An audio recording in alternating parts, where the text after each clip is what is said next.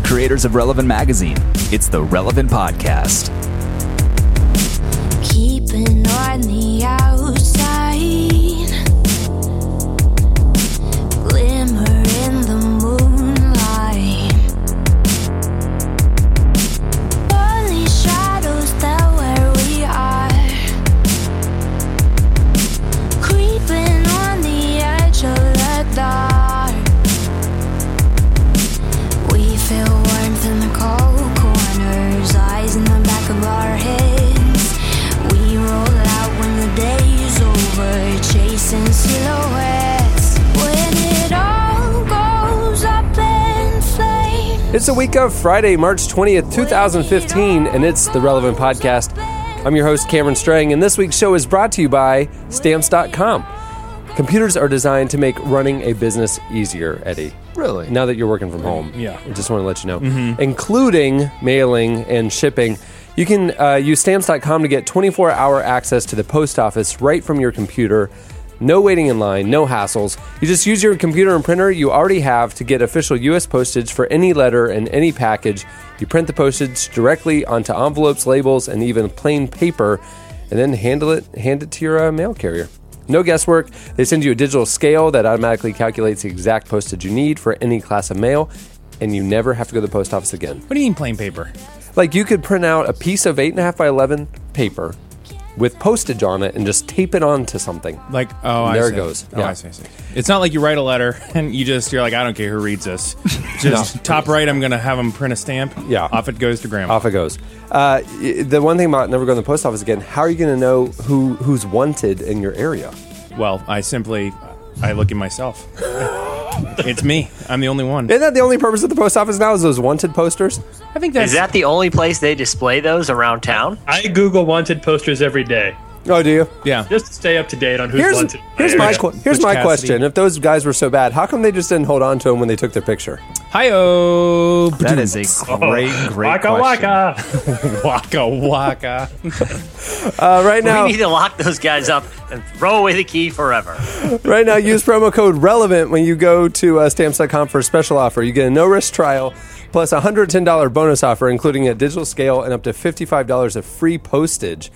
Don't wait. When you go to Stamps.com, before you do anything else, there's a little microphone in the upper right-hand corner. Click on that, type in RELEVANT, and get that free trial. There you go. Okay, like I said, I'm Cameron. Here with me in our brand new Orlando studio, Eddie Big Cat Koffel. Nice to see you, man. Are you tired today? No. little tired? Do you No? feel like I'm tired? You're dragging. You seem dragging. No, I'm not. That's you a look feeling. pretty ragged, Eddie. You look terrible. No, I don't. None of you believe that. Over there on the have, ones. have you had the flu? Have you? What's going on? You got some sort of like terminal thing?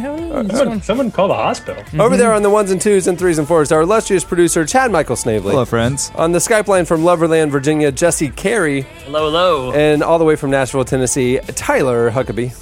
Hey guys, Nice, Tyler. It's good to have you. I was debating going back to everybody. my sup nerds from a few weeks back, but Sup, nerds. I think A people lot of want people the were hey, offended guys. by that. That little moment of hesitation right in the hello, I it had just to wrecks call it. everything. I had to call it on the spot. We have a great show in store today. Coming up later, Judah Smith actually joins all of us live on the show. That's cool. So none of those pre-recorded one-on-one interviews. None of those interviews I enjoyed like so much. Let's all get in on it. Boring, Eddie. Ugh, I don't want a half hour with Judah Smith. Jeez. Yeah. You guys even need me for if you're not going to do it pre-recorded interviews anymore. Yeah. And then, well. And wait. Speaking of which, we have one of your pre-recorded interviews. We talked to the Last International, thank God. a great band coming up that Tyler talks to. It's gonna be fun. Before we get started, a little update. A couple days ago was the very momentous national holiday, my birthday. So Jesse came down, and Eddie and Jesse and another one of the guys who works here, John David. We went to the Orlando Magic Cleveland Cavaliers game. We had a good time. Mm-hmm. Jesse and I were given floor seats by the Magic. Right. We were sitting directly across from the Orlando Magic bench on the floor, and it was a pretty awesome experience. It really was. I will say this. Coming into it, I was planning to talk a lot more smack than I did. But when you realize just how close in physical proximity you are to these people, especially LeBron James, who is a massive human being, and you can literally reach out and touch him, I got a little apprehensive there at the moment. It's like I can't think of another normal social scenario where I would just be in arms race with someone. Jesse, hold on. The entire relevant staff Sorry to bother you. has come in right now. Wow. with a single cupcake. Thank you. That was pretty beautiful. They're better at making a magazine than singing. I will say. That's pretty horrible, everybody. That was really beautiful. Harmonies. What kind of cupcake is it? Just for our own. Okay. There you go. Thank you. What is it? What kind is it? It's orange creamsicle. Orange creamsicle cupcake. Does everybody get one? Or is it just? No, you have to split that cupcake. Kind of probably. You have to split that cupcake among 25 people. Yeah. Thank you, everyone. Sorry, Jesse's funny story Jesse got was in cut the off. Jesse was in the middle of some really Thanks interesting. a lot, guys. Jesse hates you all. Jesse had a hot take. Thanks, everyone. Sidelined. Bye, everybody that makes the Bye. magazine. That was awesome. Thank Nice review. I forget other people work here besides us, guys. That was a nice reminder.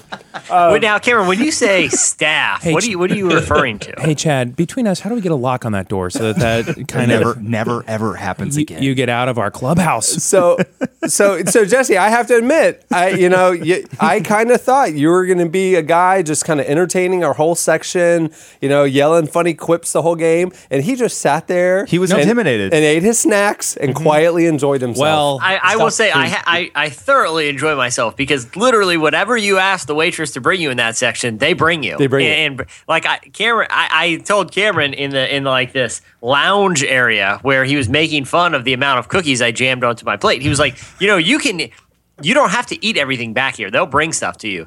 So they brought me a cookie while I'm sitting there, and it wasn't just like a little Chips Ahoy. It was a massive, like hot, huge cookie that I think they freshly baked. It was like made to order just for me. It was pretty spectacular. But it's like it was a real dilemma for us because we were both in that kind of like mini buffet area, right? Because it wasn't just one buffet, Yeah. and so it was really like we were strategizing, like, how are we going to do this? Because I mean, do we just hit this one you hard? have the carving station, you have the soft serve bar, you have the fajita bar, you have the hamburger bar. You have the massive wall of snacks. I didn't even show them the. Oh no, we saw the. Did you? It's a 7-Eleven. It's a 7-Eleven. You just walk up, grab whatever full-size candies you want. That's second half right there. Yeah. That's Yeah. where you And- just go. See, But Chad and I. podcast listeners know like how much I love candy and sweets, and it's really hard when I just see it free at my. I can take as much as I want to show any restraint at all. That was very difficult.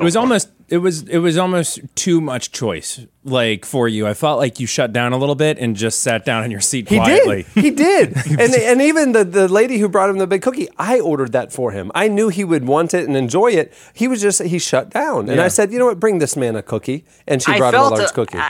I felt like I was abusing the privilege almost.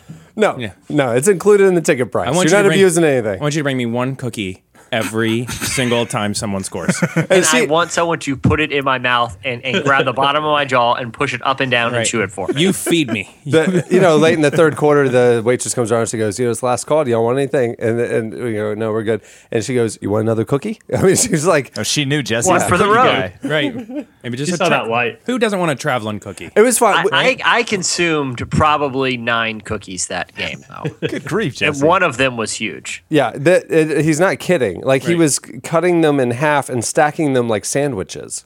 Like A cookie sandwich is one of the best sandwiches you can make, which you guys know the recipe for that. It's like a cookie is the bread and then a cookie in the middle. So it's basically 3 cookies stacked up, but you can't go wrong. It's probably the I best. just put like turkey and avocado and lettuce between mine. That sounds good. way better. It is. It's healthier.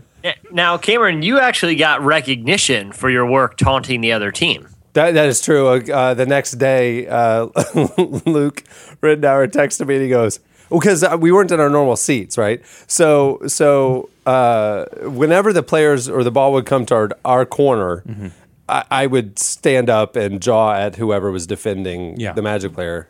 Or I would jaw at the Magic player who was, anyway, I was just always yelling at whoever was in our corner. And the next day, Luke texted me, he goes, I saw you talking trash to LeBron and Perkins. Good job. Yeah. So, It was incredible to see LeBron play, though. wasn't it cool? Well, It was but beyond nuts. that, like I said, it's just weird being that close. Like, I can't think of another social scenario where I'm screaming at someone who's like right directly in front of me. That got in my head a little. Yeah, other than your parenting style. Yeah, and how I deal with most conflicts at like the grocery store, which involve me screaming in someone's face. Do you feel like well, we don't have to talk about grocery stores. Oh, let's go there. At some point, do we feel like my attention. the options at bagging at grocery stores have gotten a little ridiculous? Like it used to be like, here's my whole cart, and then I'm going to get it on the other side after I pay. But now it's like, do you want your milk in a bag? Do you want the bread on top of the whatever? Like, I feel like I'm getting like 5 or 6 questions, and it's like, you should be the expert on this, right? Like, you've been trained in bagging. You know what's the worst part is? I think you overestimate how much prep goes into the bagging training situation. But certainly, even if there's no training, if you're doing that conservatively 7 hours a day, right? Like, that's like a thing like you should know how to do better than me. Assuming the cashier takes a lot of pride in their work, which may be true. I don't know. I've never worked for a grocery store. Yeah, I know. I just want to maintain realistic expectations about my grocery store experience. You know who has worked at a grocery store is Renee, one of our new designers. When she was younger, she worked at Publix. Publix is a good one. We should. Yeah, we go ask her. Yeah, we should ask her at some point because Cam's going to go right now. I feel like there's just too many options. Well, Jesse, you were going to say. Yeah, go ahead, Jesse. I feel like I you was got a lot gonna of feelings about this. What really gets my goat is the stations where they want you to bag the groceries yourself. Well, It's like look, built into this price of my eggs is someone to ring it up and put it in a bag and put it in my cart for me. I'm not. You want me? So grocery store. You want me to work for you and not get paid? No thanks. Right. This is America. No thanks. But I feel like there should be some discount then. I feel like if you're going through the like do it yourself line, it should be like, well, you get 2% off your bill because you didn't pay a bagger or you didn't pay. Here's my question. So we have compensation. We just got Renee in here, and Renee, when she was younger, worked at a grocery store. We were talking about grocery stores. We have a question about how much training goes into the bagging training. Well, Renee, This is a very let me give question. you some preface, though, is that my level of frustration with the bagger has increased significantly because I'm getting asked a lot of questions. Do you want your milk in a bag? Right? Like, why am I being asked that? So do you know the answer to that? You're being asked that because the production of plastic bags costs the company money, and it costs more money for us to recycle them. And so we ask things like if you want your milk or your laundry detergent or anything that has a handle or that we think that you could physically carry yourself that would save a plastic bag, we are required to ask What you. will the liberals think of that? Okay. Thanks, Obama. Thanks, Obama. They spitting fire in here. Okay, I agree with that. But here is, and I feel like I'm gonna really take you to town on this, and I'm sorry, but like, No, she doesn't have stock in Publix nor work there anymore. You know? Right. Well, Eddie, let me just say this. Let me tell you what I do real quick because I want to hear your hot take here again. As soon as I go up, as soon as my cart rolls up, I hold up one finger and I put it to the cashier's lips like this. yeah. And then I say, double bag everything. You're my favorite person. Yeah, but listen. So why don't we just go with a policy? It's like if it's got its own handle, you just don't get a bag. No. Why don't you go with a policy? Like those bags got to be like a half a cent, and they're wasteful, but I use them around my house for various things. So- I've used them for suitcases before in a pinch. And so, I'm like, I'm the guy who, when I get home, I don't care how full my cart was. I don't care how many bags I have. I am a one tripper. Yeah. I'm Same. loading them up from elbow to finger. Yeah. I'm like, I don't care if it's 300 pounds, one trip only. And so if they don't put the handled things in a bag, that throws me off because it's going to fill my hands. So I'm always a yes. but I'm- So you're saying just make it a policy to not even do it. That would bother me. I am willing to, for environmental reasons, settle on, okay, fine. If it's got a handle, you don't put it in a bag. What I don't like is there are very few situations in my life where I am not making decisions. I feel like going to, like, I'm really...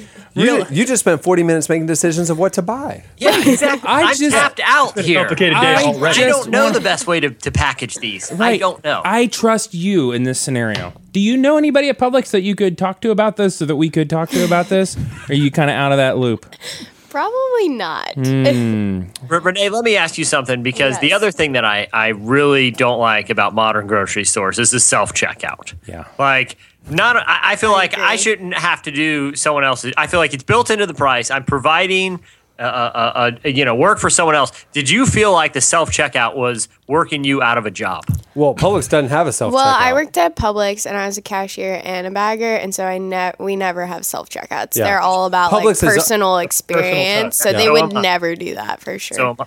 Yeah, Trader Joe's doesn't do it. Who is they like always the big... break whenever I use them. Yeah, it's always weird that places like Lowe's and Home Depot They're have like, the put home it in the checkout. bag. And I'm like, So you're always, you're taking like these massive 2x4s through the self checkout. Yeah, that's It just true. feels You kind know of how easy it is to steal Or screws? IKEA too. Yeah. Yeah. Oh, I've stolen so has many stolen screws. hundreds of dollars worth. I have a long con screw scam going with Lowe's yeah. self-checkout. We got a duvet or a double vanity, from Lowe's.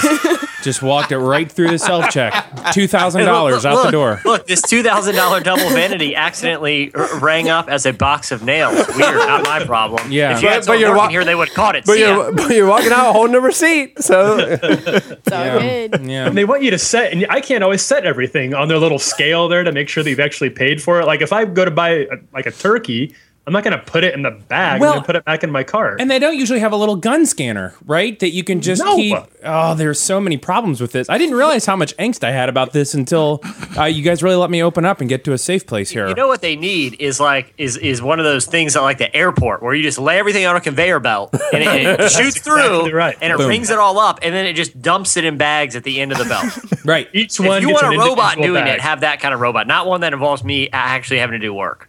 One plastic bag per item. per item. Maybe Two plastic bags for item, and you got yourself a deal. Because I'm like Cameron. I will go in. I've nearly dislocated a pinky because I have no bags kidding. on every Yeah. finger, and I'm running into the house. I'm a one-trip wonder. And we keep all our plastic bags for SeaWorld, and we go and we throw them in like the dolphin petting tank and the blackfish pond and everything. 'Cause I just dump they them love right in to the play mouth with of the them. Chesapeake Bay. Yeah, right in the chest. They look like jellyfish. No one knows. The animals love to play with them. And here's the thing. Have you guys ever watched the World's Strongest Man contest on TV? Yeah, Been of in course. it. Well, you know what that thing where they carry those massive like circular rocks, Yeah. and they see how boulders? far they can do, and there's these like massive guys just like their back is arched and they're just like sort of running but not running because they're carrying so much weight and they're just like, Gah! That's me coming in from the grocery store like loaded every hand with bags up to my elbows. I'm sure you guys can relate to this too. I have tried several times in my life to get one of those reusable bags, like the branded Trader Joe's or whatever reusable bag, and it never once have I brought it back to the store with me at all. They sit in a pile, like I have a cemetery for them at the front of my door, and they stay there. Tyler, that's not good, Used man. for anything. That's not good. I usually just haphazardly throw them into a holding pond or something. So somewhere where I know some wildlife is going to use it for a home. Like maybe a bird will pick this up and use it for the lining of a nest. I don't know. Not my problem anymore. Yeah. All right. Well, thank you for your professional insight, Renee. Yeah. It was No, very Renee. helpful. Brought a lot of clarity Did to you the have show any today. other odd jobs that we should know about that we could pull you back in for in case we didn't I talk had a about? lot of bad jobs. Just send us a list. Yeah. There's a lot of I do. things I we'll have need one. to It's know called about. her resume. Yeah, nice one. There you go. Right. You put Publix on your resume? No. No, Okay. we Go just found Gators. out about that later. Right. That was just Renee, chit-chat. I'm a former Big K guy, so it's no big deal. Yeah. Kmart, but the big K version of Kmart. Yeah. Not the Super K. Appreciate it. Yeah. You did work at. Bye, buddy. All right, thanks. You, You Renee. you did work at you worked at Kmart? Yeah, man. Oh, there are many years of stories from that. You should listen to our archives; they're pretty good. That's really I was funny. surprised at how much Renee knew. Renee had some serious knowledge. She that had- was way more than I expected. She had a great answer for that. Well, it sounds like, unlike my Kmart experience, they actually give employees training. Which they just kind of throw you into the fire. I do at remember Kmart. this now. Yeah, So, I remember that. the other thing that happened while Jesse was down here, over many hours of conversation, we got a little update on the neighbor. Uh-oh. Joe the neighbor. There's a little update.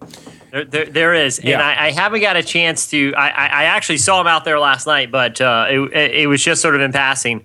So I don't know the full story, but I was driving out of the neighborhood the other day, and I drive by his house, and I almost pulled over. My curiosity is getting the best of me. I'm going to try to find out the scoop between next week's podcast. In his front yard, it looks like a meteor hit it. Like Obviously. there is a gigantic hole in his front yard, right? And around the hole, Hold on, with the that piles was. I think that was the best right ever. You're like, right? You're like, why would there possibly be a gigantic hole? Like what? Like, describe how big the hole is. I would say it's about 8 feet in diameter all the way around. I haven't gone a peek in the hole, but it looks, judging from the amount of dirt piled up around the hole, I'm guessing it's pretty deep. Is there a backhoe there or something? Could Well, a person here's the strange thing. Yeah. There's no backhoe, but there's a bunch of like old buckets like haphazardly strewn around the perimeter of the hole, What on earth? and like 2 old rusty shovels. Is he But like around? the tools that were used for digging this hole looked very primitive. Is Joe digging the hole? Or That's is it. From what I took by his body language, he was not happy with the presence of the hole. Oh. He was standing at the perimeter. So this is an with his- unwanted hole. with his arms crossed, looking down at the hole, shaking his head, very frustrated about this hole. It's as if he came out, didn't know the hole was there, saw the buckets and the shovels laying around, saw the hole, and was just processing all of this. Okay. I can't even put any form to this. Like there wasn't any like utility company around. There was no. Are you guys? He's not the type. He's not the type to involve Kind of the hole, utility. like when you say, like, I'm picturing like maybe you could bury a basketball in it. No, he said 8 foot I'm diameter. talking you could bury a. If you drove into it, it would stop your car. Your car would fall down. Oh, absolutely. Like I said, imagine like a meteor hitting a front yard. Yeah, That's but sort of what it wasn't a I meteor. gotta tell you, I've never seen a meteor. I don't have a context for their Okay, size. so let's say you had A swimming pool. yeah, it's like a small, it's at least a kiddie pool could easily fit down there, though it's probably way too deep for that. So is Joe like off the grid, and this might be a septic tank? I'm not gonna rule out anything. All I know is it didn't look like he had anything to do with the hole getting there, but he knew how it got there. Right. 'Cause he just Like, oh no, the hole's here. it followed me. So like he didn't want the hole to be there, but it was definitely there. And I think deep down he knew how it got there. Judging from his body language, it wasn't surprise as much as it was total frustration staring down into the hole. Maybe Disappointed. maybe it's a Canadian man cave. Yeah.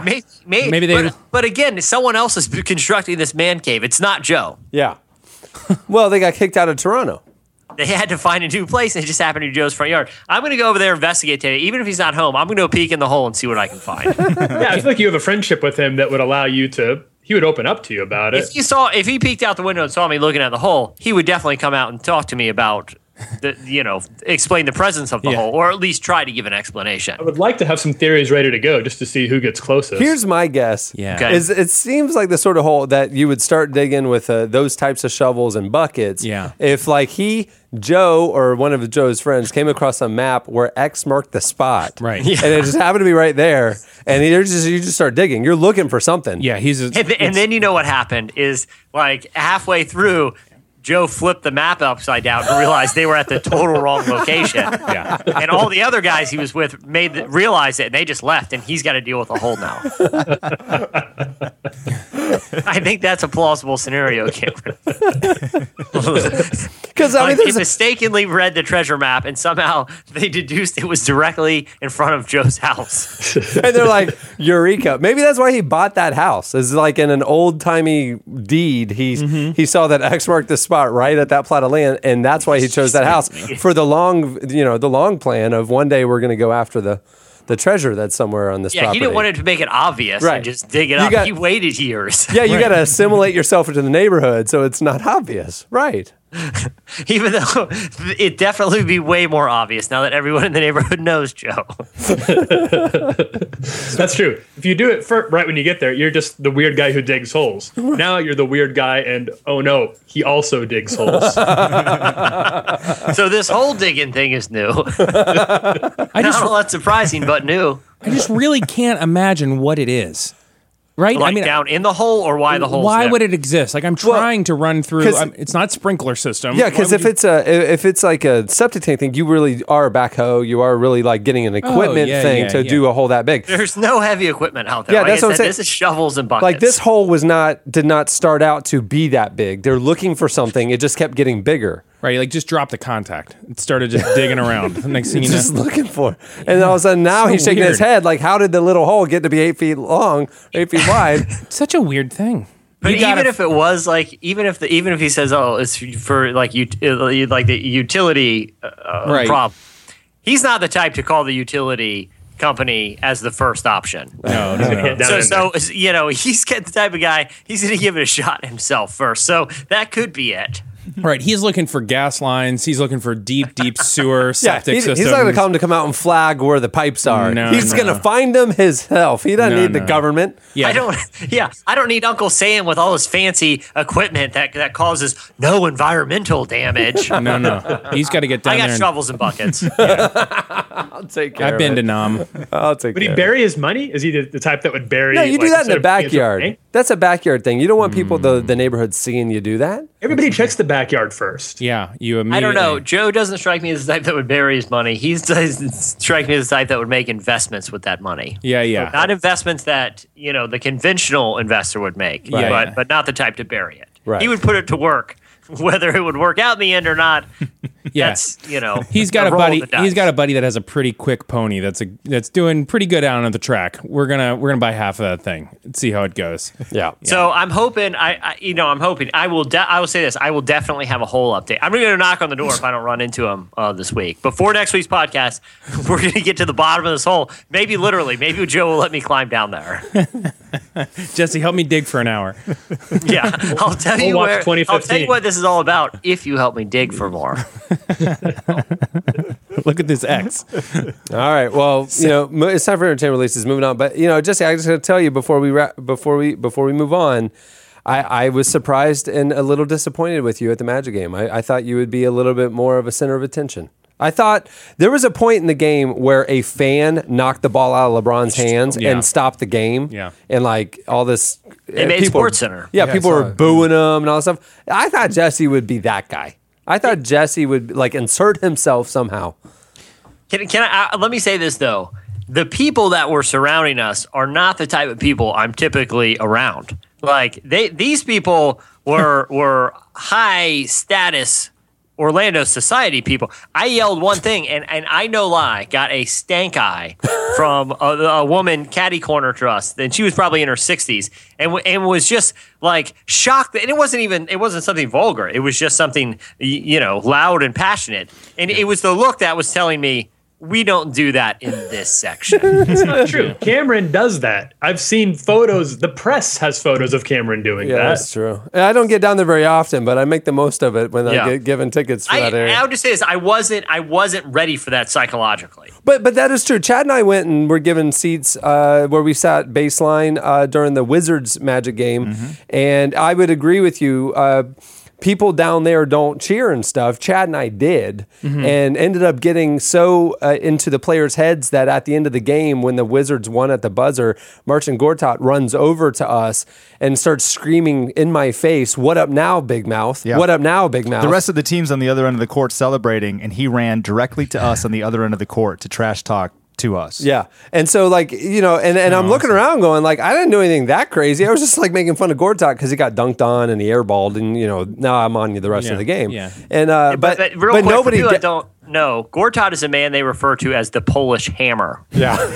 It's true. Yeah. He's 7'1". He's very not the guy intimidating. you want running after you. Yeah. And so but the people down there don't do that. That's the thing that Chad and I noticed. Like we're standing out because we are actually engaged in the game. I was actually really happy with my seats because they were really close. They're your normal season seats, and they were really close, but they were still far enough in with the common folk. the commoners. We were yelling. We were yelling. And the guy, especially the guy next to me that I didn't know, we bonded quickly over just yelling junk at LeBron. And I liked it. But it was like far enough away that you felt like I wasn't going to upset, like the mayor or something. Like you guys are really... Yeah, I mean, the mayor was not happy with Cameron. Yeah, you're down there making decisions about how you're going to function in society. When a Magic player texts you and says, "Good job," because you were talking so much trash to Perkins and LeBron, hey, that's all. I don't care about the mayor at that point. You just want a Magic player texting you, and that's what's rad. You want to. That's absolutely true. Yes. Well. Speaking of insults, lobbed loudly. I was wondering if I wanted to do something. I didn't check with you guys about a special little segment. Oh. But have you guys heard about this new Martin Luther meme? No. Oh, it's It's fantastic. What is you it? shared it with me, Jesse. No. So Martin Luther, the founder of the father of the Reformation, is the inspiration for a new meme. And basically, you just go to this page and you click this button, and they have posted, every time you click it, a new insult actually written by Martin Luther, and they have a reference to what book it's in, so you know it's legit. He has some of the sickest burns I've ever heard. Seriously. So was on I his was own wondering level. if maybe He was on Chad, maybe in post, I don't know, I'm not going to tell you to do your job. You might want to put some dramatic music behind this. I was going to do a dramatic reading of some Martin Luther insults, and you guys can tell me what you think. I'm taking notes because I need new material. I need new material. Not just for the Magic, but Orlando City Soccer. Orlando And- City Soccer a little too far out, but I'll tell you, if I get given seats down there again, I need to have high society burns. I need to have another level of taunts. People, You they need will to get come back with on the what up now big mouth. Like Martin Yeah. Luther would not result. He No. would not descend to that type of insult. Well, and also Orlando City. I mean, they were just screaming obscenities. Like everybody was. So you doing need something creative. Well, to I cut will through say that this. noise. I will say this. Martin Luther didn't always have the cleanest mouth, so Chad, you may need to cue up the What? the bleep The button. father of the Reformation? I'm going to read these as he wrote them. Yes. I love this new segment, Jesse. Okay. You loathsome, accursed, atrocious monster! What? Even Lucifer was not guilty of such sacrilege in heaven, for he was only presumed God's equal. God help us! Wow. This is real, huh? I despise your whorish impudence! Oh, I yelled that that's a at good Martin one. Gortat, actually. That's actually that's what cracked him. Yeah. Yeah. You are the most insane heretics and ingrafters of heretical perversity. It's hard. That's harsh. I'm telling you, you're bringing your A game here. I know you're not saying this to me, but it still hurts. Yeah. It's still You inimical. I like that one. So imagine LeBron has What? just missed a free throw. Cameron's down there. This is what And he you yells. say, what pigsties could compare in goings on with you? I did yell one at LeBron. He was, he's going headbandless now. Yeah. And so he's Which I didn't revealed. like. He's revealed how high the hairline's getting. You Yeah, know I what I'm didn't- saying? I didn't like it. And he's at the free throw line right in front of us at one point. And I yell, Rogaine! Yeah. Super loud. He Right. misses Oh, it. wow. He Oh, that's misses good. it. Oh, that's good. Cameron, imagine if you That's had yelled, decent. you are a bungling magpie croaking loudly. Wow, he would have been crushed. Yeah, he would have missed both of them. LeBron does have. Game He always changer. had the little side things. Yeah, he was slashing the sides now. He's got little cut-ins. It's a whole yeah. new thing. His Yeah. whole image is changing. This Jesse? is probably my favorite. Why would anyone tolerate such things from someone like you? A rotten paunch, crude and fart. What? No, The father of the That's Reformation. Not me saying it's Martin Luther. I'm not as concerned that he said the word as he did. Did he say fart? He said fart. Wait, a crude ass and a fart.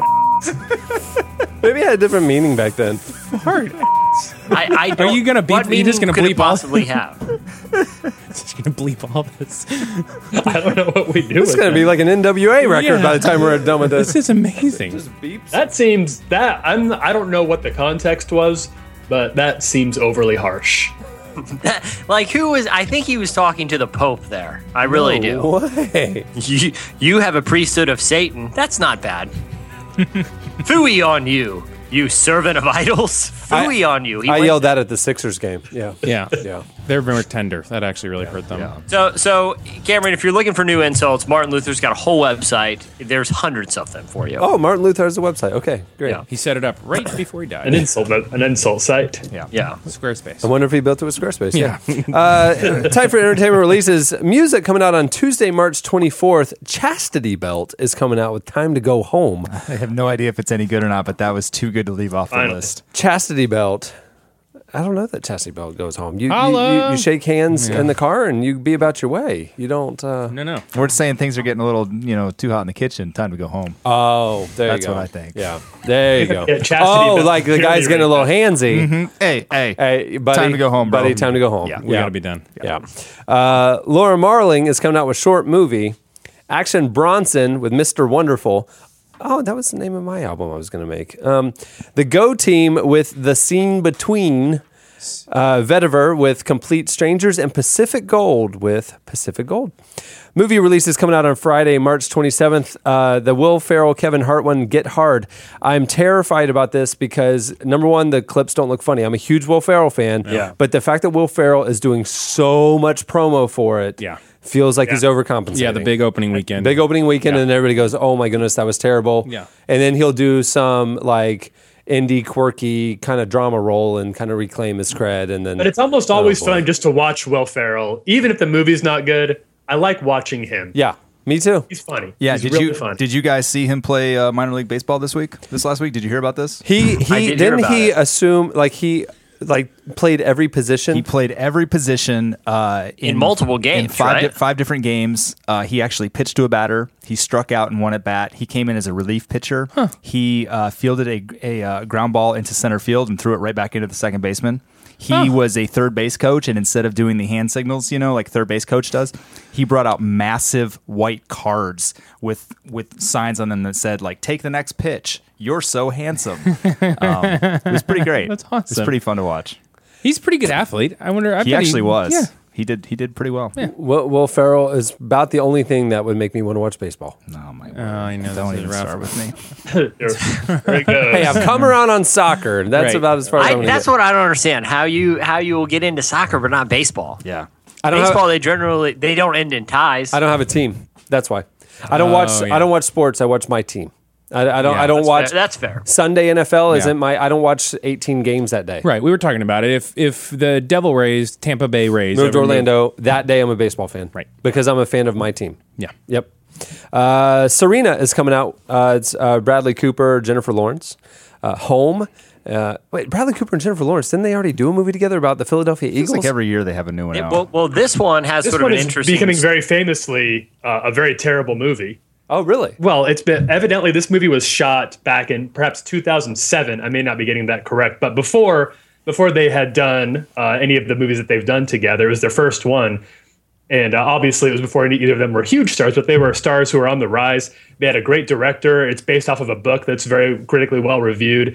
Everything was in place for it. And then they started showing it to test audiences, and just nobody liked it. And evidently, it's just sort of a case study in a movie that can have everything going right for it and yet still end up being a really bad movie. So they didn't even try to like recut it or do anything, or was it just... It was in post-production for so many years of them trying to doctor it. That was just unsalvageable. It's actually already released on video on demand. If a Jennifer Lawrence, Bradley Cooper movie goes straight to video, something's gone terribly wrong. Imagine putting that straight to video. I read something like 30 different cuts of this movie that they've tried to make work, and none of them have been able to pass muster. Weird. That is really weird. Wow. Yeah. So our apologies to Bradley Cooper and Jennifer Lawrence. I'm sure they're feeling really sad today. Look forward Their to careers seeing that. are officially over. Yeah. What's The becoming? death of a career.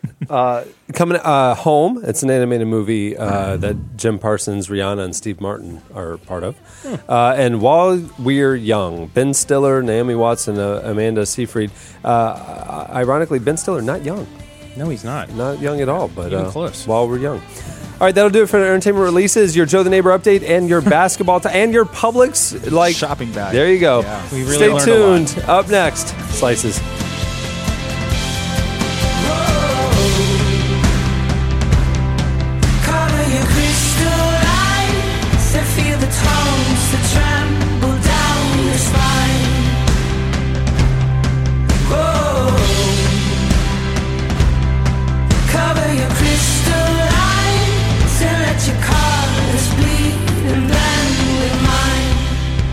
Portions of this week's podcast are sponsored by World Vision. Together with churches and people like you, World Vision is addressing some of the greatest needs around the world today, like the refugee crisis in the Middle East and solving the global water crisis. World Vision believes God is calling us to the world's hardest places in this time of unprecedented need. You and your church can join with World Vision in the margins, bringing justice and hope to those suffering around the world. To learn more, visit worldvision.org.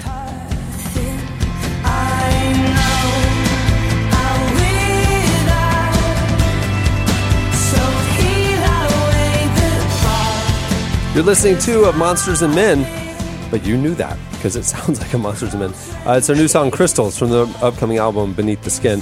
At the beginning of the podcast, you heard Ruel with Up in Flames. The EP Up in Flames is streaming right now on The Drop at relevantmagazine.com. You need to go check it out. It's pretty amazing. Okay, it's time for Slices. What do you have, Jesse? Well, IKEA, the store, is generally looked at as a pretty fun place to go. I mean, they have whole furniture, whole living room setups. They have a great selection of meatballs. They have places for kids to play. But IKEA is cracking the whip on their customers. What? They have released a statement that says they are no longer allowing people to go there with the sole intention of playing hide and seek. Oh. Evidently, this was becoming a big thing. Some people in IKEA stores in Belgium had been going there regularly to play. These are adults. These aren't children. To play hide and go seek. And they were saying everyone should come and try this because IKEA is basically one giant living room. When you think about it, it's a great place to play hide and go seek. That's actually a great idea. Yeah, it never occurred to me until I read this article, and then I'm like, oh, my window's closed. Actually, a really great. Yeah. Now we have to do it. Obviously. Well, they said now with you the have to define the rule. soul thing, but like if I bought a spatula for $1.99, I could do whatever I wanted. Yeah, I'm a paying customer. Carte blanche. And also, wasn't part of it that like there were? I mean, it wasn't just 4 or 5 people running around the store. Right? What happened was the trend started with random people going to play hide and go seek, and someone set up a Facebook page to try to see if they could get a lot of people to come out to one game in a Dutch at one of these IKEA stores in the Netherlands. 19,000 people said they were going to show up. You know, they're probably sitting there thinking like, oh, what if it'd be so fun if we had like 15 of us out there? It'd be so crazy. And then it says 19,000. Yeah, so IKEA got wind of this. And there are multiple Facebook pages that were set up and that were organizing hide and go seek games at local IKEAs, which I think is great. Look, I mean, people are hiding. It's not like they're in the way in the store. Right. Like, if I'm just a customer, I'm not going to run across any of these people playing hide and seek because they're hiding. What's the big deal? As long as they're good at their job. Yeah, exactly. If they've got a couple games in and some practice, no one's going to find them. But IKEA released a statement and said, though we enjoy this idea, it's not very good for health and safety. In other words, boring. I'm going to another furniture store. See, that's a problem. I think that the hide and go seek players made it too known that this is what they were doing. Yeah, I agree. They took it public. Yeah. Yeah, Facebook is not the.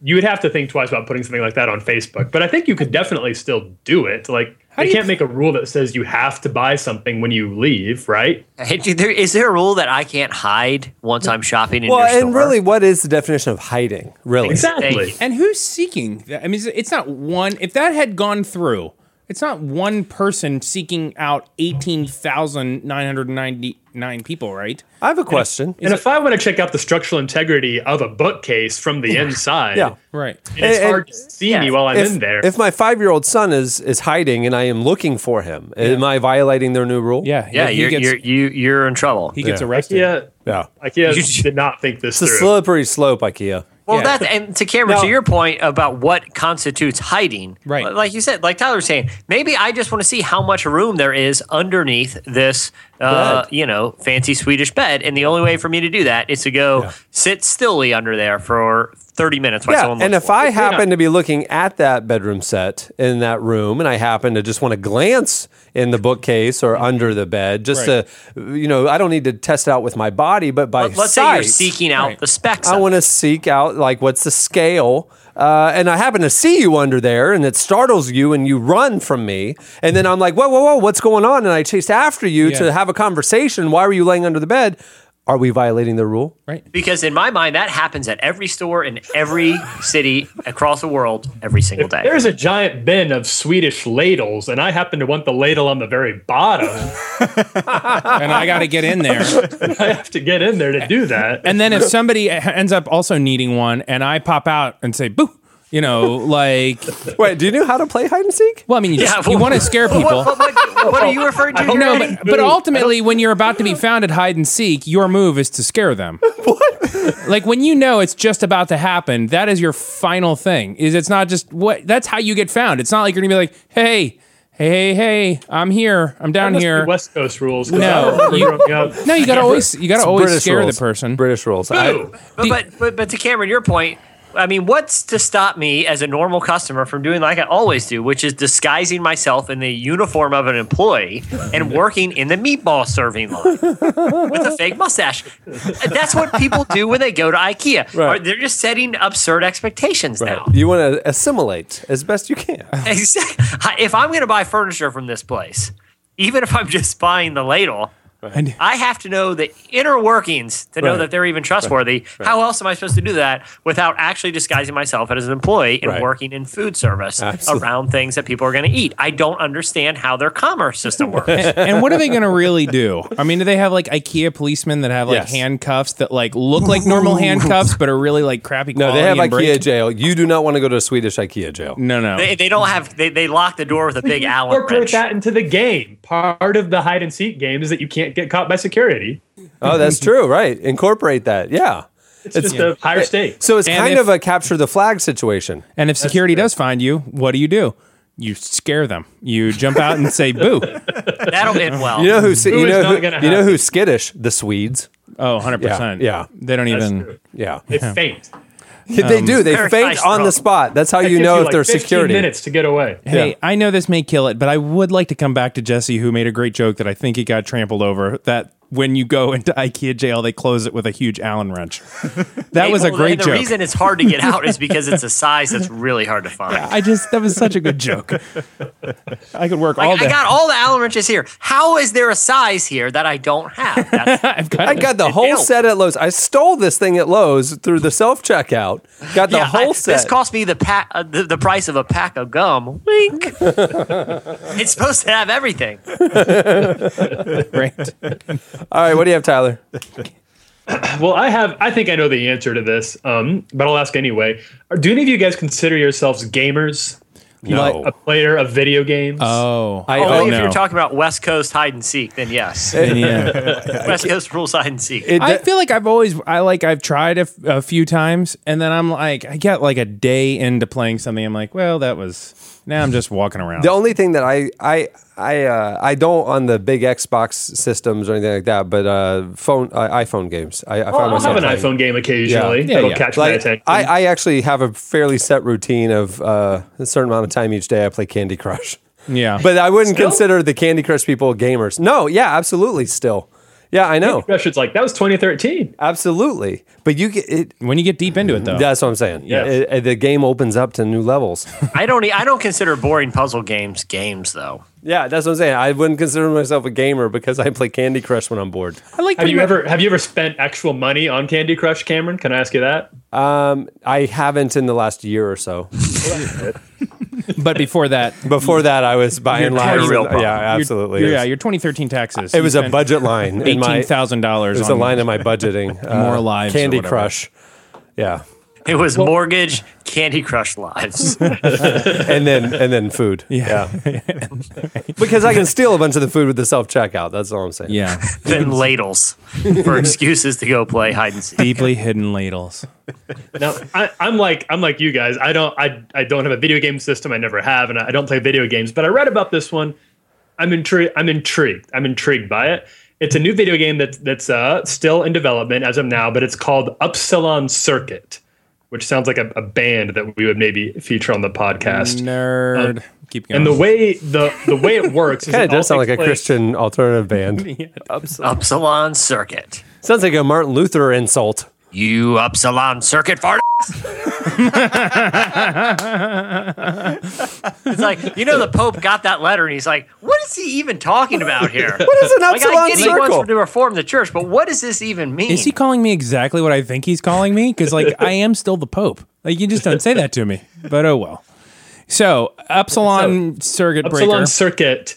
It takes place on a server, and only 8 people can play this game at a time. Only 8. Mm-hmm. So you're all playing it together, and everybody else is an observer who acts as sort of an audience that can then award players they like with certain power-ups or health or mushrooms. I'm not sure what the kids are getting awarded with in video games these days. A fire flower, but the audience and anybody who comes in acts as a judge and maybe a jury for how the players are working. And then when you die, when your character dies, then somebody else who's in a queue comes and takes over your spot online. But that's not the interesting thing about it. The interesting thing about it is that you only get one life in this game forever. If you lose, if your character dies, you are never allowed to play the game again for the rest of your life.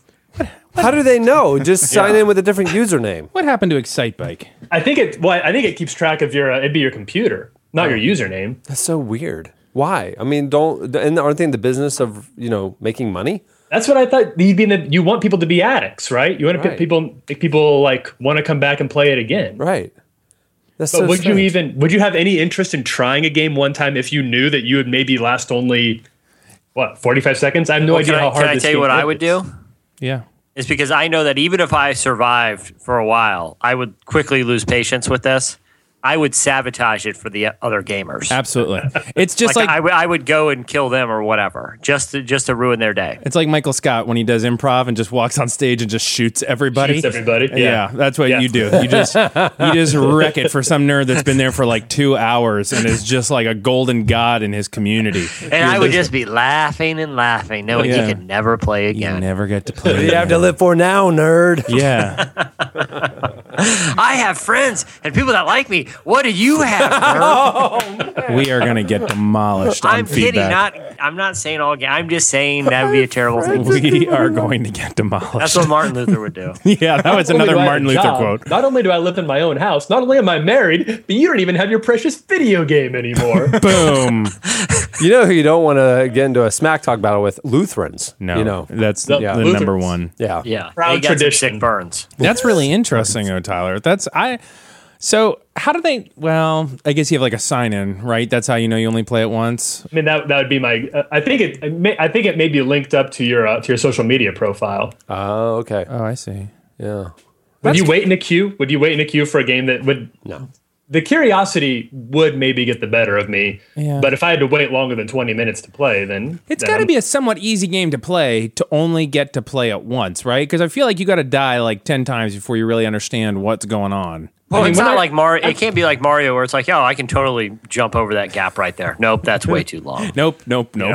No, that the little thing that came out of the pole or the I don't even remember That it. little flower that came out of the pole really got me. Didn't see him coming there. Jesse, were you a Mario guy growing up? Oh, I love Mario. Oh yeah. Because I wasn't. I had a Sega. I was a Sonic guy. Ooh, I- so Sonic. fun. See, so I was like, to me, Mario was like the Michael Jordan. I'm a Charles Barkley guy. I'm an underdog guy. So I was a Sega guy. Yeah. Right? Yeah. But Cohen has a Wii. He loves all the Mario games, and I Yeah. play him with him. Yeah. And Mario Kart and Super Mario World and all that stuff. It is really fun. Mario Kart's the only one. We still have a Wii, and I still play Mario Kart. Yeah. Of everything, I can still play Mario Kart. The average, the guy at the game store when we bought it, he was like 30. He was like, me and my friends get together on Friday nights and play Mario Kart. And he's like, most of the players of Mario Kart are adults. Yeah. There's no shame. Mario Kart is a fantastic game. It's a classic. Yeah. It's Yeah. a classic. Yeah. And it levels the playing field. It's like you could come in and in like 15 minutes be just as good as someone who's played Mario Kart for like a month. Right. Yeah, I disagree with that, and here's why. My wife is a savant with Mario Kart. I've never seen anything like it. I've seen her play many times, and it is like watching Michael Jordan play basketball. How she goes about Mario. I've never seen anybody come close to beating her. I certainly have never come close to beating her. Yeah. Not even close. Not. I mean, it's not even fun. How does that make for you her to play? How does that make you feel as a man and a husband? Really hurtful. Okay. Really But bad. I mean, are you always playing like Rainbow Road or Yeah, something? are you playing Rainbow I World? have tried every single level. I've tried every single character. She's better with some characters than others. Who isn't? I mean, she's human, technically, I guess. I gotta say, and I feel like Jesse's on the same page with me right now that maybe you're just awful. Yeah, that's what I think. I mean, I'm not saying Liz isn't a good Mario Kart player, but I'm sure she's beatable. Yeah. Like when I meet her, like I will sit down and play her Mario Kart, and I gotta say, within 3 games, I will take her on one of them. Right? Eddie, I love you, and you're a good friend. Hey man, I love you too. But I will dance on your grave. Tyler, I have played a tremendous amount of Mario Kart, but I'm glad we brought this up because, Nintendo is going to start making games for the iPhone, and they're expecting That's some true. sort of Mario Kart version that That's you can true. play with friends in other places. Yeah, Cohen's very disappointed that I don't have any Mario games on my phone. They're coming. Yeah. I know. You're about to. This is big You're news. about Oh, I can't wait. Yeah, Super Mario Brothers 3, such a great game.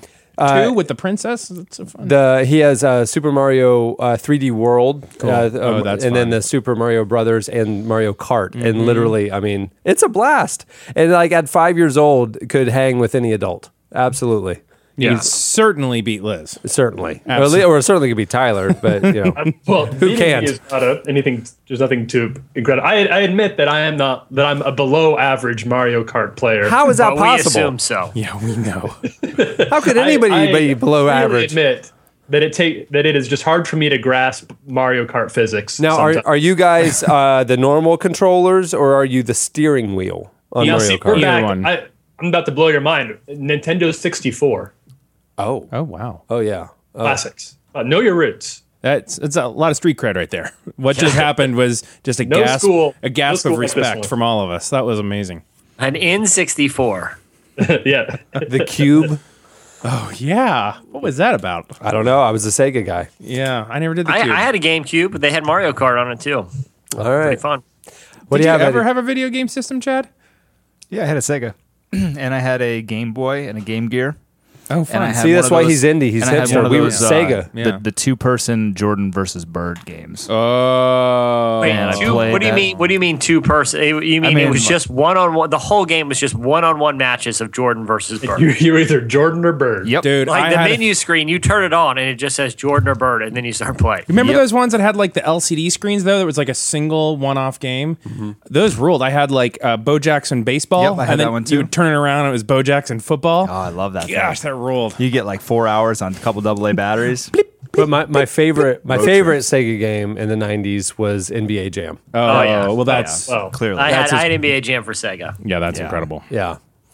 It's on Airbud. fire. Remember He's on Airbud? fire. It's on fire, man. When you get on fire and you can just lob it from half court and a little ball. Oh, man. that was amazing. Yeah. All right. What do you have, Eddie? March Madness, we are in it. Very excited. Have you guys done your brackets? Are you going to do brackets? Did 'em. Did it? Yep. What are you in a pool like with somebody? Yeah, a couple friends and that's the fun. Relevant Podcast one. Our friend Reed Buck. Yeah, I need to fill my Reed Buck chart out Yep, today. I joined it. Yep, that's great. Are you gonna? My chart, What are you, my Kentucky track. the whole way? I am picking Kentucky the whole way. Hard not to. It's right? really hard not to Yeah. this year. So we're all picking brackets, Which is why they'll get tripped up. Yeah, they're Because- going to lose in the first round and bust. No, everyone's not the bracket. first, but I mean, like, I think they'll make the Final Four and then somebody Yeah. will get hot and a couple bounces of the ball will go the wrong way and Kentucky will go down in a close one. yeah. So It'll be you UVA. UVA, really? UVA is, they have probably the best defense in the country. Well, Interesting. You got your bracket. I got mine. But see, this is why you got to fill out like 3 brackets. So you have 3 different champs. And then no matter what, you got a live one, you know? That's right. But who are you cheering for? Like, which bracket becomes your favorite? The one that is the best, doing the best. That's what you Totally. cheer for. Okay. What, I fill out thousands. I cheer for winning. Yeah, when it comes to college basketball, and if the Gators aren't in it, I just cheer for winning. I know that's Yeah, how I follow. I It's just like fill out as many brackets as possible. another and team just- I don't care about. I've signed up for 17 different bracket leagues, and one of them, I'm going all the way. I'm just telling you. Yeah, this is gonna be I mean, it. just statistically, it's impossible not to, right? I have filled out 68 different ones with 68 different champions. One of them I feel really good about. What do you think the chances are of getting a perfect bracket? Do you know the One stat? in 11 million.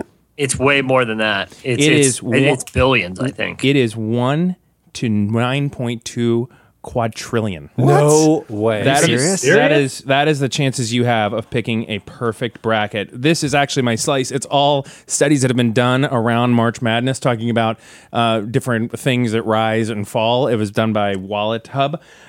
So some schools like George Mason or Florida Gulf Coast, they see a rise in academics and people, applying. So that is not all that surprising. But you're saying, so when a team that is Right. unexpected does well in the tournament, Correct. like a George Mason, Correct. or that they see an actual rise in people applying to go to their school. That's right. Yes. March Madness pulls in more national TV revenue than any other postseason sports franchise. They pull in $1.15 billion. That's not all that surprising. But player salaries is most of that. Right. So, yeah. Right. Yeah. Right. Players are The just people that are raking it putting in. their bodies on the line. It's like the NBA. Players get 51% of revenue. Right. So, As it should be, just if like you ask college. me. Just like college. There is Services rendered. There's a 19% increase in pizza orders and a 9% increase in dessert orders by fans whose teams lose. Specifically, cookies in Virginia Beach, Virginia. Tons of cookies. I want 19 cookies, and one of them better be ginormous and piping hot. An estimated 50 million Americans participate in March Madness pools. This equals the cost to employers every March Madness is an estimated $1.2 billion in unproductive workers, assuming each worker spends an hour filling out a bracket.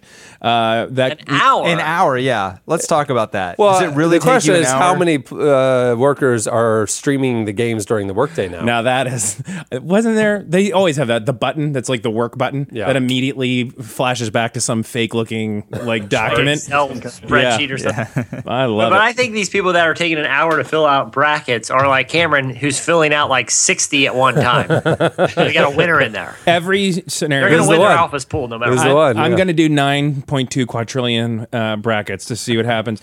27% of people say that they will watch a game at work. Now, I guess you can answer. No, we should ask Chad. Yeah. Chad, would you watch a game at work? Absolutely. I just turn off my Wi-Fi and stream it on LTE, so I'm not messing up the system. Oh, Here's that's your problem is the streaming. Yeah.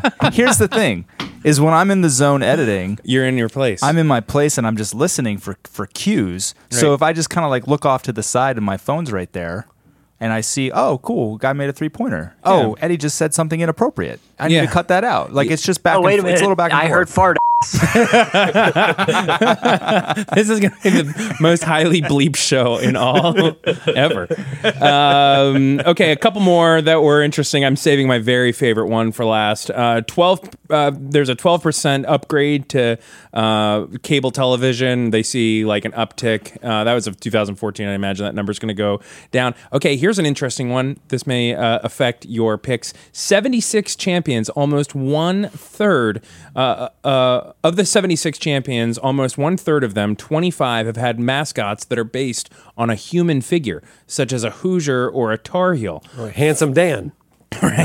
14 have been bear-related, UCLA Bruins, who have won 11, and 10 have been feline, mainly because of the Kentucky Wildcats. But a Wow. third have been human. So that is interesting. It's like a So- cavalier. Yeah. Right, There you go. Right. So you may want to think about The that. Minutemen.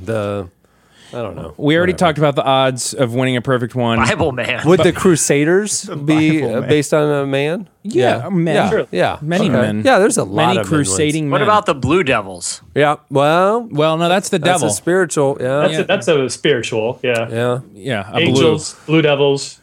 That's about it, I guess. blue.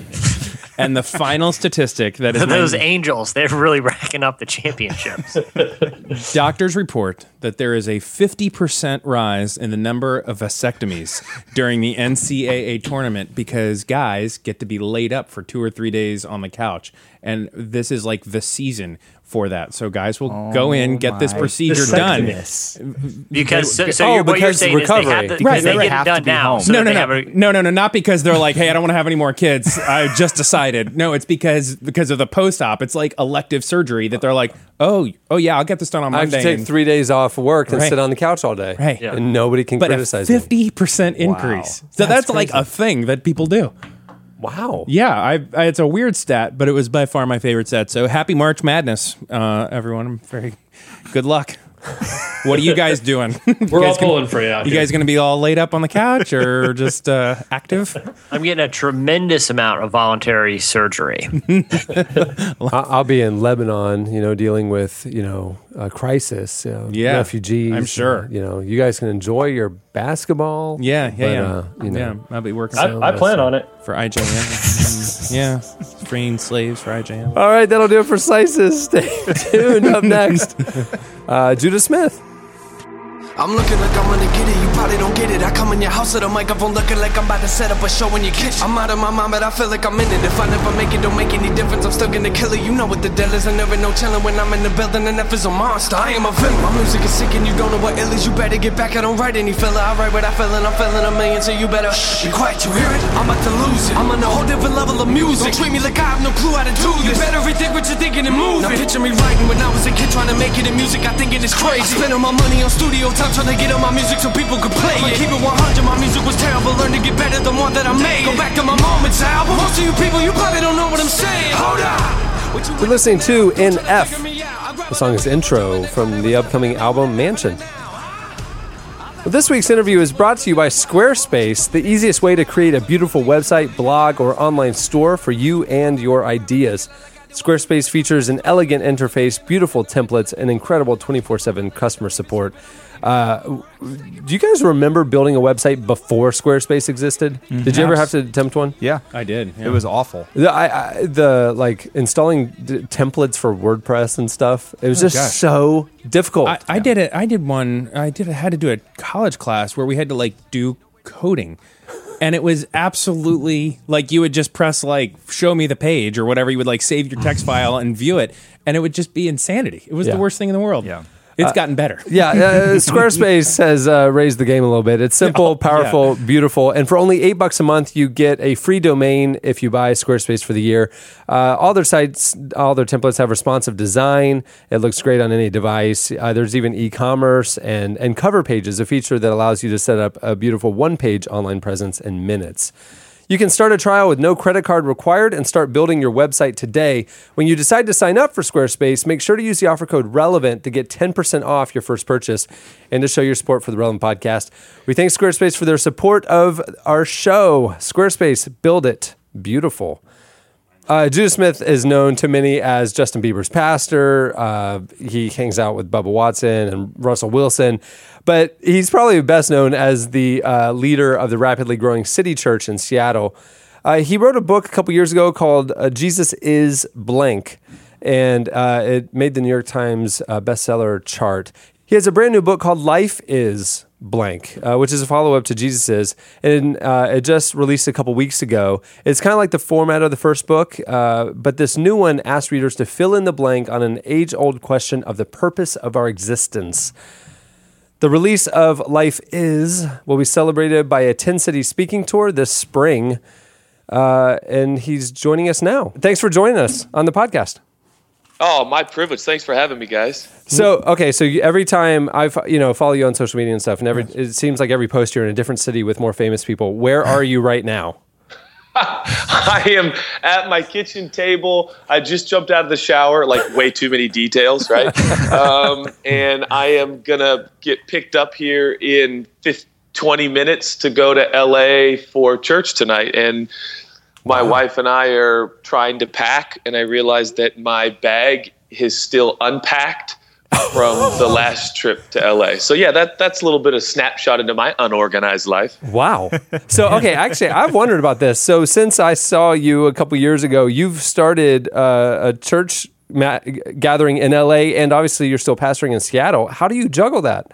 Well, it was an accident. The whole thing's an accident. My whole life feels like an accident. But I was literally doing a one-time Bible study for my friend Jason Kennedy from E-News, literally almost 3 years exactly. And there was 8, 9, anywhere from 8 to 12 of his friends there. And I don't know, 85% of the people in the room, whatever it was, 7 or 8 people there decided to follow Jesus. And so then he looked at me and he's like, what do I do now? And I'm like, well, in a couple of months, I'm back in the OC for a conference, whatever. I'll swing by your house. We'll do another one of these. And he's like, okay. So then all of those people brought friends. A bunch of them decided to follow Jesus. And so before we knew it, we had 70 to 90 people in his living room. The neighborhood literally called the association, called the cops. This is ridiculous. And so somebody in the room was like, well, look, I got this connection at a hotel in Beverly Hills. We can get a good deal. Of course, good deal is relative in Beverly Hills. When anyone tells you they have a good deal for you in Beverly Hills, it's not that good of a deal. But so we rented out the ballroom at the Montage, and it's insane, man. It's a lot more people now, and tonight we're at the Beverly Wilshire for just one service. That their grand ballroom that seats about 1,200 people. So it's crazy. And you said that it started 5 years ago? 3 years ago, just 3 years ago. Yeah, in Jason's living room. So are you? I mean, in your mind, is this a church or is this still a Bible study? Yeah. Well, I think if you walked into the room, you'd be like, yeah, bro, this is definitely not a Bible study. This is a church. This is because for me, a church is community, right? Like it's this community of people that want to do life together, love Jesus, love people, love life. And so, yeah, it's a full-on community and it's an extension of who we are and what we're doing. So as far as we're concerned, we pastor churches in Seattle and LA, and then we started a community in Guadalajara. Wow. And the LA one is actually probably how you've gotten connected over the last few years with so many behind the scenes, kind of so many famous people and had influence in that world, which is kind of unheard of for like a pastor, from Seattle to have such influence with kind of the Hollywood scene. It's been amazing to watch. Oh, thanks, man. Well, it's insane. And of course, the vast majority of people that I get to pastor and encourage are not in the limelight or well known, but I'm willing to help anyone and everyone, and certainly people who have influence or got a lot of eyeballs on them, they probably need just as much, if maybe not a bit more, encouragement and someone in their world who's not trying to get anything from them, just trying to get something to them. So how do you juggle that? How do you stay grounded? I mean, how do you not get swept up in all that hype that's in LA? Oh, man.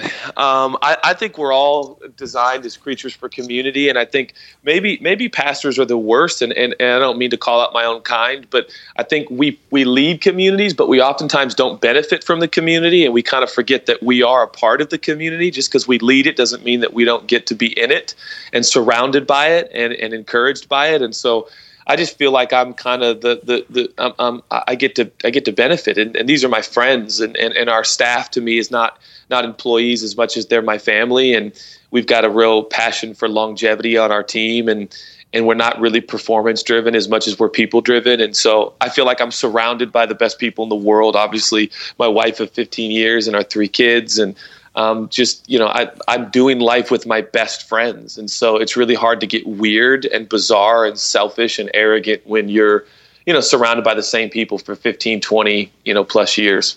Absolutely. Oh, well, all right, let's shift gears. Yeah. Okay. So you had this is Eddie, by the way. Hello. Nice, hey, Eddie. Nice to meet you. So Jesus was obviously a huge book. A ton of people read it and were shaped by it. What was kind of the genesis behind kind of doing another round, or at least another book in sort of the similar fashion and to write Life Is? What was kind of behind that for you? Yeah, and thanks for asking. I really appreciate it. And again, super grateful that you guys are helping us get the message out. It really means a lot. And we fully support Relevant, by the way. Just want to throw that in there. Sweet. But I kind of a prequel to the Jesus Is project, to be honest.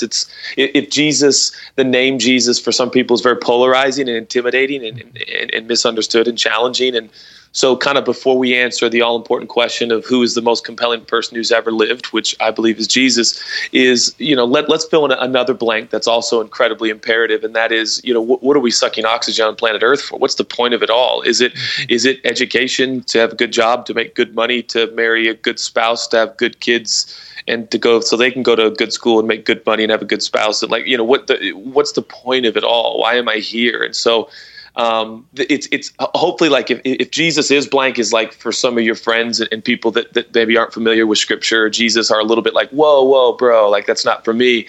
It's the idea that maybe Life Is it provides another platform that's a little more inviting and a little more engaging. And obviously I fill in the blank the way that I feel it should be filled in based on ancient scripture and what I believe about God and Jesus. But the point is, hey, this is what I believe. What do you believe? And deep down inside, I am kind of hoping that a lot of people get their hands on this and inspires and propels them into conversations they otherwise wouldn't have had. Yeah. I don't want to give too much away for people that haven't seen the book, but I know that one of the things you talk about is life being about enjoying God and that idea. But I think even for people that are Christians, that idea is easier said than done. Can you talk a little bit about what that means and what you write about in the book when it comes to actually enjoying God in our life? Yeah, I think somewhere along the line, probably in ancient times, this idea of God became this somber, sober, kind of experience, and God becomes this cosmic killjoy, and he is this, he's got this 2x4 in heaven, and he's just really just ticked at everybody and hates the fact that we're laughing and that we have jokes and that we're having, a nice glass of wine with friends and we're enjoying entertainment and movies and theater. And like God is like, I just wish you were all wearing long robes and humming, like, why are you having so much fun? And of course, when you go back to the ancient scripture and you go back to our story, which starts in this garden, by the way, the garden, like, have we looked at the elements of the garden lately? There's ridiculous amounts of natural sugar. There is gold in the rivers. There is no clothes. Like, I mean, do I need to go any further? Sugar, gold, and nudity. Like, this is like, hello, this is like the best party I've ever heard of. Like, this is unbelievable. And it's all like, God's present, and he loves it and approves of it, and it's beautiful. And so, I mean, you can't, if you really kind of takes a second and pause and go, wait a minute, from the beginning, the original atmosphere, clearly God intended for us to have enjoyment and fun and rest and relaxation and sex and sugar and art and beauty and waterfront properties, and all these things are kind of there. And then, of course, that scripture about Jesus where it says Jesus was anointed with the oil of joy above his companions. Like, it's antiquated, verbiage, of course, it's ancient. But for us today, it would be like Jesus, had the best sense of humor. Jesus was super fun, super funny. He laughed. I mean, of course he has a sense of humor. Look at all of, what he created. Like, he enjoys laughter. And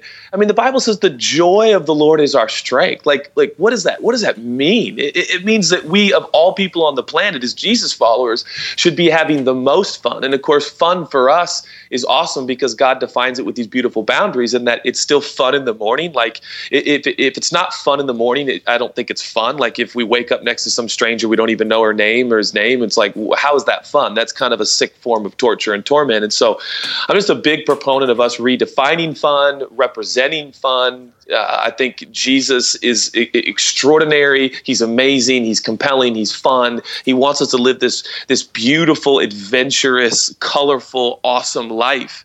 And I think we have a mandate and a responsibility as Jesus followers to make sure that we're amplifying that and we're representing that and reflecting that. What do you think about, I'm always curious about, someone interacts with this book, they got it, they heard about it on the show, they pick it up, and they're reading it, they close it. What do you hope for them is kind of their next step, their first interaction with this whole idea? Yeah, it's such a good question. I think, I've closed my eyes, to be honest, and kind of pictured what would happen. For me, I never want to write a book that I don't have kind of a picture in my mind and a kind of an ethos or a passion of what I see. And I guess at the end of the day, I closed my eyes and saw someone with even, for instance, gray hair who's known Jesus for a long time, but somewhere along the line, a bit of tradition and custom seeped in so much that it lost its luster and it lost its beauty and it's lost its originality and its individuality. This intimate romance with God. I see tears going down old saints, eyes and cheeks, and they're sitting in their room going, God, I forgot how beautiful you are and amazing you are. And then I see, a young person in their bedroom and maybe they press pause on some ridiculous show they're watching and they're just thumbing through this book that a friend gave them, and they're a proclaimed atheist or a proclaimed agnostic, or and I just see them in their room and they're flipping the book open right in the middle because it's really kind of that kind of a book, like you could just grab it, and I see them just reading a few phrases and all of a sudden kind of getting engaged and considering. And then again, I'm just obsessed with people crying, but I see the teenager crying and going, oh my gosh, there is something more than just serving myself and self-gratification. And, there is a God, and I just see maybe the Spirit of Jesus, really visiting people as they just thumb through these pages. And I just, to me, it's not about, do you read the whole book cover to cover? I certainly hope so. But the point is, I just hope that God would use a couple of these phrases and words, simple words on this little book that'll be here today, gone tomorrow, but it would use them to propel them into what's eternal and what really matters. And that's connecting with their Creator. And so, I got a dream, man, from saints to the person who's maybe the furthest away from God, or so they think and feel, that they'd really have a genuine encounter with a loving, gracious, amazing God.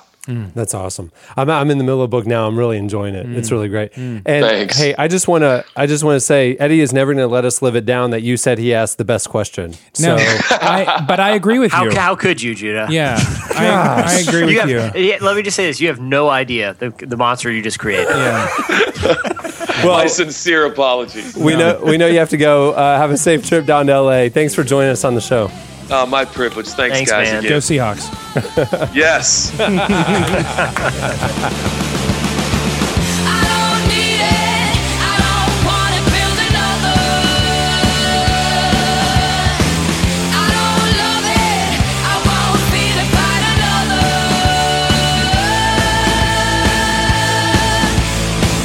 When the sun sets down, when the sun sets down, gunpowder washes streets with Indian blood.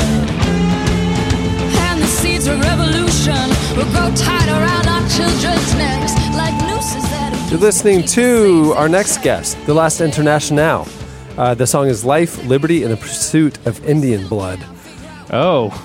The Last International is an activist rock band from New York City whose music fuses the powerful storytelling and working class concerns of classic folk and blues with the rabble-rousing spirit of punk rock. Rabble-rousing. I like that. Not afraid to make their beliefs crystal clear, often singing about issues concerning Native American rights, economic justice, and fighting the growing tide of apathy in America. The band has released a few albums, including last year's We Will Reign. On the album, the band added former Rage Against the Machine drummer Brad Wilk to the mix to help create a raw, real, and rebel-rocking album. We've covered them in the magazine a couple times, and our very own Tyler Huckabee recently spoke to them. Here is The Last International. you walk around with your head in the ground. You talking loud, but don't make the sound. You can't speak to power in the killing field. Can you just give me the recap of how you guys met and became a band? Yeah, sure. Delilah and I had met through mutual friends in New York City, and she was like the only other person my age who not only could sing absolutely amazing, but was someone who had the same interest in folk and blues music as me. So naturally we just clicked and chemistry was great. We started working together. And then a couple of months ago, we had met Brad Wilk through his old bandmate, Tom Morello. We were in search for a drummer, and he recommended Brad, and he sent over a message to Brad. Brad called us back the next day. We got in a room, and the chemistry was absolutely great with him as well. So we just jammed for 2 weeks and then went to the studio and cut an album with Brendan O'Brien in 2 weeks' time. The road behind has disappeared, drowned in the memories of your tears, and a shadow, but it's still too near.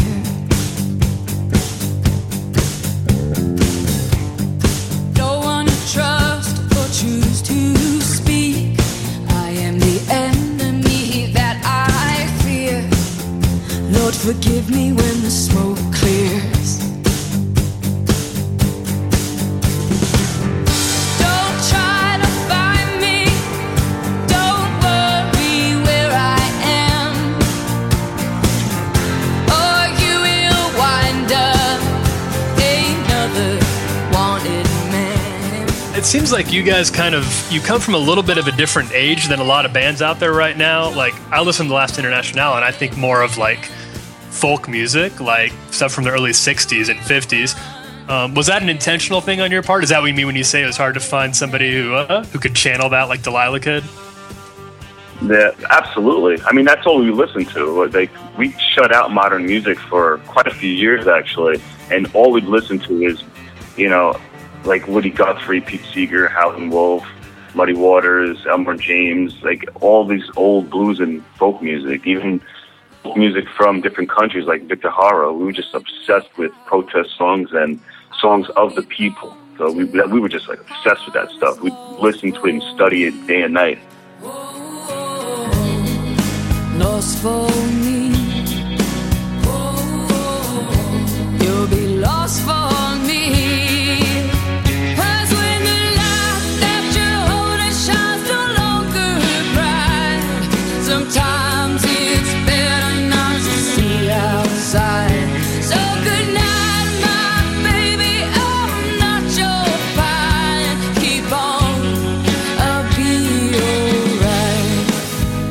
you guys start putting some of those words together or creating protest songs, do you feel like that in any way limits the appeal of your band? Because not everybody's going to agree with you.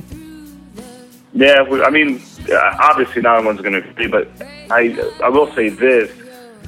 A lot of our songs, or actually all of our songs that are considered controversial, or any of our message that's considered controversial, is only controversial in America. That's been our experience. As soon as you leave America, there's nothing controversial about what we're saying. It's actually, to a lot of people, it's considered common sense what we're saying. You know, only someone who has vested interest in war or someone who's ignorant is going to agree with the war in Iraq, for example. When you leave America, no one agrees with it, and with war especially. And the reason for it is because you have a different media system. They're not misinformed.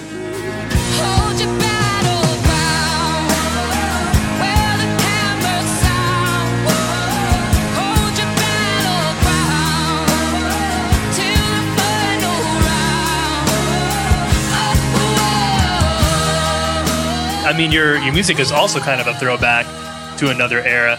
Do you feel like that is like protest just kind of sounds better coming from more of a rock and roll vibe than like an electronica one or some of the more chill wave stuff that's been happening a lot in the music scene in 2014? I personally, I think protest music for me has been best. Well, it's not within any specific genre. I mean, folk obviously is very political, and same thing with punk rock. Not anymore necessarily, but the roots of folk and especially folk music is to pretty much it's music created by the community, and it's going to reflect community issues. Not so much anymore because the community's been torn apart. With punk rock, it's the same thing. It started off that way. There was great protest music within that genre, and same thing with hip hop. Hip hop to me was very political when it started out, and in some ways it still has its rebelliousness. But a lot of the politics or its anti-authoritarianism isn't necessarily there anymore. So, I mean, even like you take a song like NWA's The Police. How many rappers today are actually saying the police? Or how many musicians, for that matter, are saying that? Very few. So I think, protest music could be expressed in any genre.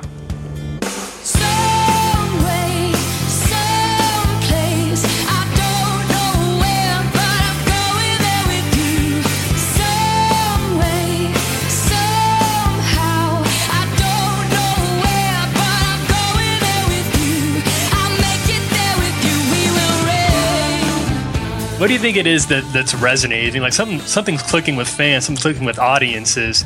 If you had to sum up what you feel like it is that you guys are delivering that's really resonating, what do you think that would be? I would say that for us, I know that whatever we do, we put 100% into, and we have nothing else going on but this for the most part. Like, we dedicate every waking moment to this, to music and to art and to changing the world. And when we hit the stage, I think people sense that. They it's not like a lot of other like modern bands where they like each band member is in 5 different bands, and they can't focus just on one project for life. And the music is very influenced by anything that's out today, or they're influenced by what's on the radio, or they're chasing trends. This band doesn't do that.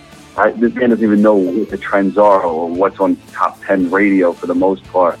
So, in a sense, the band is an anachronism, but if you hear the record, it doesn't sound outdated. I personally think that this is the future of music, that music has to get back to the roots, to borrow, and continue in the footsteps of bands like, starting from Robert Johnson all the way through the Beatles and the Rolling Stones and punk bands like Dead Kennedys and so on and so forth.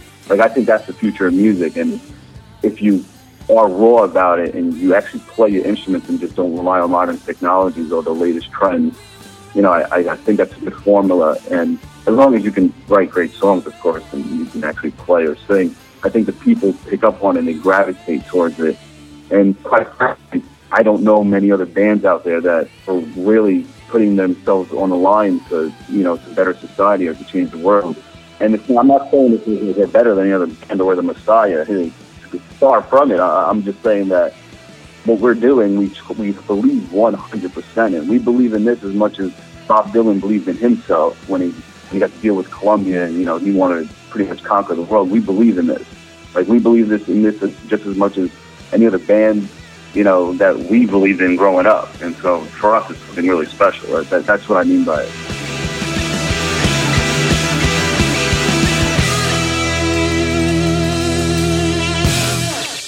That was The Last International. Check them out on Twitter at TLI Music.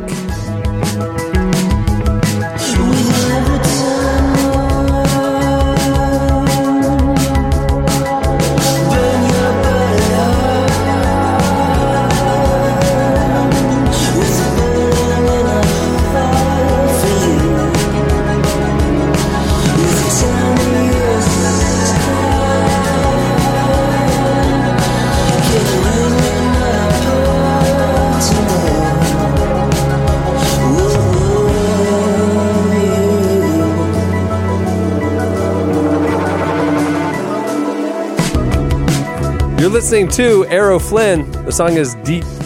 Oh man, the song is capital D lowercase k / capital P lowercase I. So DK over pi. Is that true? I think. Maybe. Pi. That sounds like something Martin Luther would say. Classic Luther. Yeah, that's a Luther burn right there. That's Luther. Someone getting served by Luther right there. Hold on. Boom! I'm now Lutheran. Have you and Jesse both been bleeped today? I think we've all been bleeped at some point. I don't think today. I've gotten bleeped. You got bleeped? Eddie, I bleep you every week. At some do point. I bleep? Okay. Yeah. I'll Jack, I'll be 100% by the end of the show. Yeah, can you just throw like a couple random unnecessary bleeps Yes. in Judah's interview? but Judah. Quote Judah Smith. Judah and I had a pretty good moment. Oh, Tyler. See, never gonna let us. What did I miss? Well, everybody got a chance to ask some questions. Except Tyler, because Except Tyler. Judah was on Tyler's line. Yeah, right? but he did say the interviewer. he did say that was a great question. He said that was a phenomenal I think question. Cameron, did you kind of read that as like a sympathy response? Oh, that was a good question. Oh, that's interesting. Like That's you say good to one. a toddler, Right. like, "Oh, you went poo poo." Yeah. I think it was a profound moment for him. Good poo poo. It's time for your feedback. His next book I is think going to that be was a called life-changing question. For Yeah, his next book is called Eddie Is. And then just a blank. Oh, I can fill in Awesome. that blank. Here we Awesome. go. It's time for your feedback. That's next week's question of the week. What is Eddie? Yeah. What's the chapter names for Eddie Is? Oh God, here we go.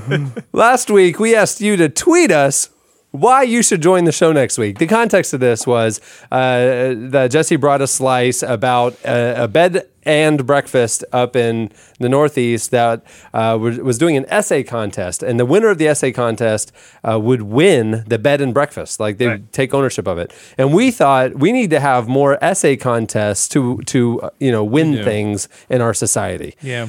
And so we said, hey, one of the prizes could be like, if you want to join the show, come on Slices, bring a slice, be part of the cast for next week's show. Yeah. So we want to do an essay contest, but we have very short attention spans. So we wanted to limit it to 140 characters. So we asked you guys to tweet us or within 140 characters, post on the podcast episode page why you should join the show next week.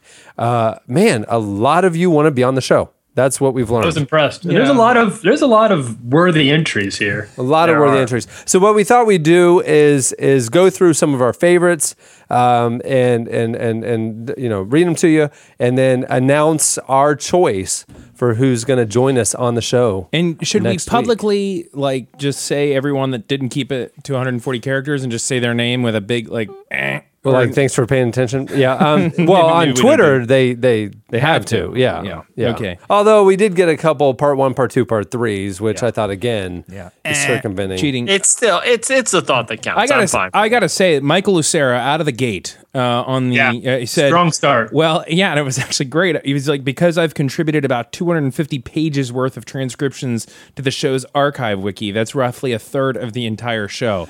It is pretty phenomenal. So it is amazing what he does. Now, I have to say, as a judge, not the sole judge, but as a judge, what I was looking for is that the actual tweet made me laugh. The actual tweet gave me a sense of what personality you're going to bring to the show, not a resume. You know what I mean? I think Michael He goes in the Hall of Decision Fame. is, deserves some recognition. He goes in the Hall of Fame, Podcast Hall of Fame, regardless. Yeah. For his And contribution we're not saying to he the show. did or didn't win. I'm just saying I think that was strong out of the gate. Yeah. Nobody's here when you pitched the contest last week, but the rule was it was a why you should be on the show, right? Like kind of an essay type answer. Yeah, we want to know in 140 characters why you should be on the show. And what I was looking for, we're all looking for different things. I was looking for somebody who clearly is going to be able to hang with the humor. You know what I'm saying? For an example, someone who played it, kind of, I think how some of us envision that. Because my wife's cousin's grandma's nephew on her husband's side is, wait for this, guys, Dennis Quaid. Cool. Who's this? Kind of a big deal. Hashtag star power. His name's deal. Aaron. He posted it on the podcast page. Okay. I would have been more impressed if it was Randy Quaid. On Twitter, a lot of people answered the question in 140 characters. Gave us 140 characters why they should be on the show. The spoof account Jessica Carey gave us 140 characters in 140 tweets. Each tweet named a character. And so literally there's 140 consecutive tweets of naming 140 characters like Ron Swanson, Cardinal Bird, VC Commander, Shadana. I get literally jokes. each tweet was a name of a character and tweeted. Oh, so that one clogged our feed for the morning of Monday. But yeah, I thought I was impressed. Yeah. I was impressed. I'm pretty impressed with Griffin Campbell, who tweeted us about some cheap Ray-Bans. Oh man! Okay, here's my no. He's been burning midnight oil. No, it wasn't just that one. There was like 4 or 5 tweets. yeah. Here's my question to you people: if you get a spam tweet about cheap Ray-Bans, why would you click the link? Because now I'm going to get a tweet from you about the cheap Ray-Bans. Yeah. Do we not know this is how it works? No. Yeah. Wait, guys. So you're telling me there's no cheap Ray-Bans involved? Who did I give my credit card information to? You got to get those Ray-Bans. It'd be so nice to get a nice a pair for the summer. Caleb Harlow wrote on the podcast episode page, and this one it really connected with me on a personal level because I feel like he just gets it. I have a lot of talents to bring to the podcast, but ellipses. I'm too lazy to write the whole 140 characters on my abilities. Chris Morphew said. Chris Morphew said on Twitter, Aussie school chaplain and author seeks warm, easygoing podcast for friendship, laughs, and maybe more. We'll get up early. XO. Wow. Yes, wow. Justin wrote, learned about the podcast 5 months ago. Yeah. Went back and started from the beginning. So far, I've listened to 250 episodes. #addicted. 250 episodes in 5 months. Astonishing. Oh, 5 months. Golly. Is that like how many days are in 5 months? What's that? 150 days. So he's listening to more than one a day. Gracious. So that's 2 to 4 hours a day of this inane babble. Justin, you are an impressive human. Shelly 9103 said, because I support men that wear yoga pants. So sorry, you didn't win. You're disqualified. You got my vote, though. Stacy, this is a compelling one. Stacy Hosler on the episode page said, I'm not saying this is my destiny, but I will say this. There is a lot of laughter when I bring slices in my mirror at home. A compelling argument was made by Alyssa Raymer here, who says, I catch myself joining the conversation as I listen, so it only makes sense that you guys should be able to actually hear me too. Yeah, that's pretty funny. Pretty That's good. logic. Nathan said, because I have about half of the on-air personality of Lauren. Or Laura? I don't know. I've quit paying attention. Oh, nice. Well played. Yeah. Luke says, because I live in Detroit and have an update on the slice about a Sasquatch squatting in an abandoned house. #callback. I'm actually curious as to what his update is and if he's witnessed it firsthand. So I don't know if he's going to be on for slices. But Luke, please follow up, at least on the feedback page. If you could ASAP that. on this week's to tell us what that update is. All right. Well, there's a lot of them, but okay. So you guys can join in, read them. There's discuss this. I mean, this is like going to be the conversation that engulfs the nation. I can already tell. But we've made our choice. We've made our choice. Yeah. I mean, I'll say the name and I'm going to read the tweets of why. Here it is.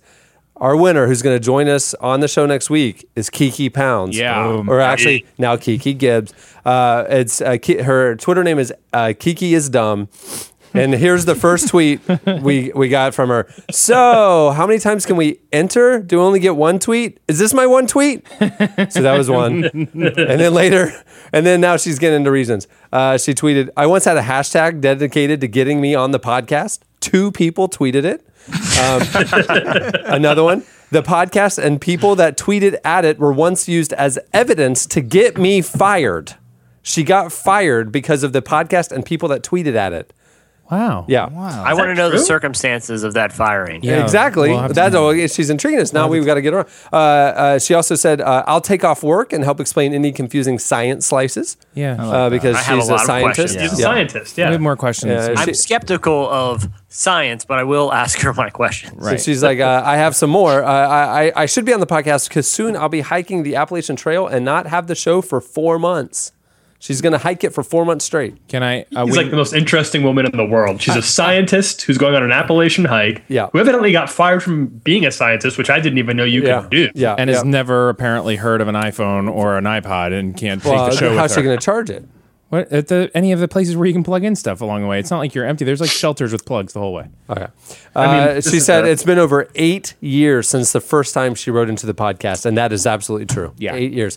And then the last one, she says, I claim to have, quote, friends in Orlando who, when retelling stories from the podcast. Let's make it the truth, sort of.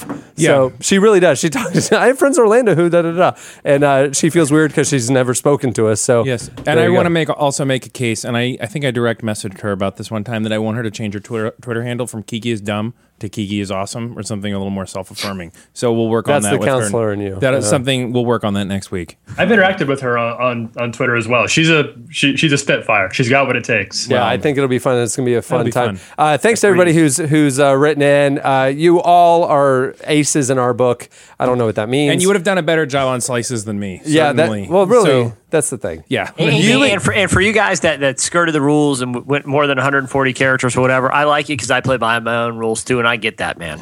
Yeah. None of you would have done a better job on the Judah Smith interview, though. Nailed Gosh. I mean, it. A golden god. All right. Well, I won't be here, so I guess Kiki will be right. filling in for me. We should have her. We should have her host the show. I was going to say, we should see. She's listened to so many of these episodes. I'd like to hear her do all the transition bumps on the show next week. Okay, maybe she's not sent for slices because maybe- she's been such a long Maybe timer. she sits in for the whole show. And I send her the one sheet beforehand. And See what she does with it. It's the week of. She so does you're the transitions. suggesting that we get her to guest host the show? Yes. So Kiki will guest host the show before Jesse and me. So just to be real clear, Jess. Hey, she's been listening longer than you. She has been listening longer That's than true. me, but not Jesse. That's true. That's true. She doesn't predate Jesse. Well, you still got But your. she will be guest hosting before me, which I guess because she's such a dedicated listener. I guess we get along. that is pretty good. Eddie, you still got your Judah Smith question. So All right, so there you go. Well, that'll do it for last week's feedback. Now it's time for this week's. Editorial question of the week. Well, early in the show, we told you guys the story of Jesse coming to the Magic Cavs game and sitting down on the court and locking up. I mean, yeah, his mouth was full with cookies the whole time, but just kind of he froze in the moment. And that's not like me. Yeah, it's not like him at all. And it's because I think he just wasn't mentally prepared to have, like, he didn't have material to yell. You know, right? And then we learned about the Martin Luther, source material and all of his stuff. And we thought we would open source this thing that for the next time Jesse is in a situation where he should be yelling punny or funny, kind of get in their head type things at somebody. It might be a sporting event. It might be, a church conference. I don't know. Insults, but not crossing the line. Clever ones. Some people for everyone else will be laughing, and the other person it stings just a little. Just a little. Yeah. That's the key for my stuff. Is I try to get my section laughing a little bit, but just enough you're jabbing at the player that it's funny, Right. So, and we thought Martin Luther has mastered this thing. We need to help Jesse out. Right. So we want to know, we want you to tell us insults that Jesse can yell next time he's in a situation to yell insults. So he doesn't lock up and mess up the moment. Right. I will bring them like in a little notepad that I'll pull out of my pocket and be able to reference. Maybe we'll make a meme or an app of on rotation. You press the button. Picture of Jesse that you write in block. Yeah. All caps on. Yeah. So insults for Jesse to yell next time he's within yelling distance at an event where it's appropriate to yell. I am just insults. scrolling through insults in my head, trying not to get bleeped too much. Yeah. I'm doing my best. We don't want to bleep your comment on the podcast either. You're not Martin. You but don't we have the kinda same do. panache as Martin Luther, so you're going to get bleeped. I did want. If you say something profane. Right. So yeah, no profanity. You'll get kicked out of a Magic game for profanity. You don't want to get kicked out. It's got to be witty. All right. So hit us up on Twitter at Relevant Podcast. You can also post your suggestions in the comments section on the podcast episode page at relevantmagazine.com. And they will read yours next week. Now, this isn't fair because I could use some of this material because there's still another month in the season, but I won't be here to... Well, if there's an overwhelming amount of content that comes in, Jesse doesn't need all of it. That's we true. can save some for you. Some of it I'm going to just own for me, though. Yeah, that's fine. Many thanks to The Last International for talking to us. Make sure to check out their new album, We Will Reign. You'll like it. And thanks to Judah Smith for sitting in with us. It was fun doing it with everybody. It was cool. Yeah. How do you think it went, Eddie? I mean, I think it went better than most. He's a really nice guy. Up until a certain point, it was a very enjoyable interview. Yeah, I'm not going to tell people when I thought it went extremely when the focus went off of Judah, but Yeah, there was a moment I would say in the interview that was memorable. That I think all of us will remember. Make sure to pick up his new book, Life is Blank. It's out now. You can find it at lifeisbook.tv, and you can follow Judah on Twitter at Judah Smith if you don't already.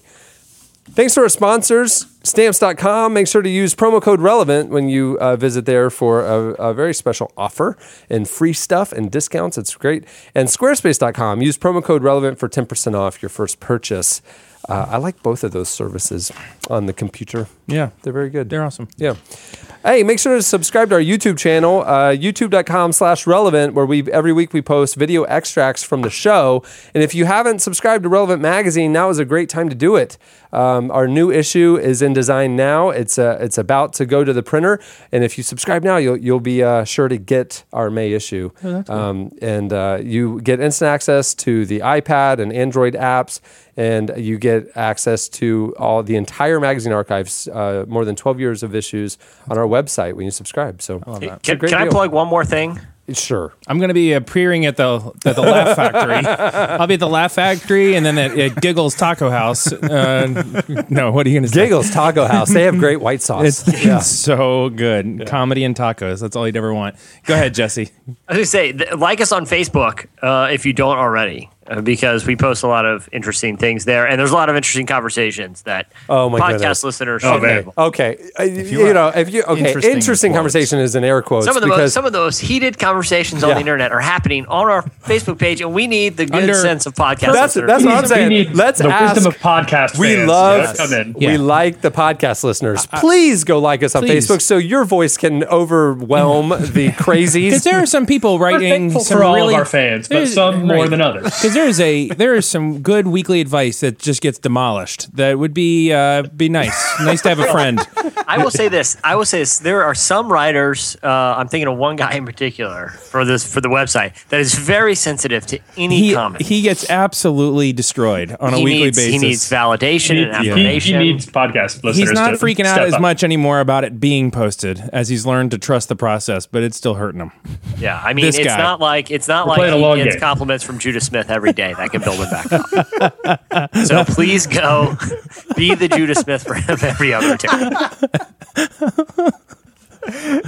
Like us on Facebook. All right, on that note, we'll wrap it up. I won't be here next week. Hopefully, I'll come back. Hopefully, I'll make it back and I won't die in the Middle East. I guess that's... So, we hope that so too. I just want to tell you guys all that I love you, and it's been a blast, just in case. Please don't do that. This is like final word stuff. Just in case. I love you guys. It's been awesome.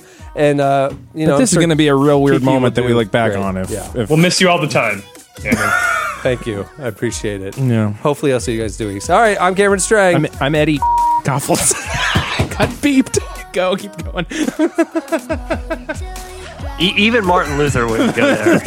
I got beeped. You don't pay attention. Rules were simple, Eddie. Hey, Eddie, real quick reminder. The rules for the outro are very clear.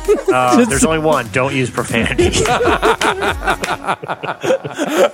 Racial slurs or profanity off the table. Got it? Okay, let's go. It's a real simple format. I'm Jesse Carey. I'm Jesse Carey. I'm Tyler Huckabee. All right, they'll see you next week. Hopefully I'll see you in 2.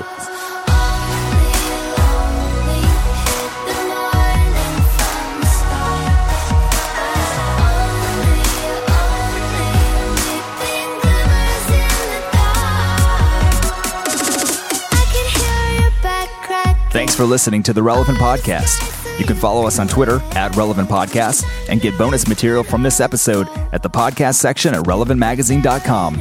And don't forget to check out the magazine. It's available on newsstands and at the iTunes App Store, or you can subscribe online at relevantmagazine.com/subscribe.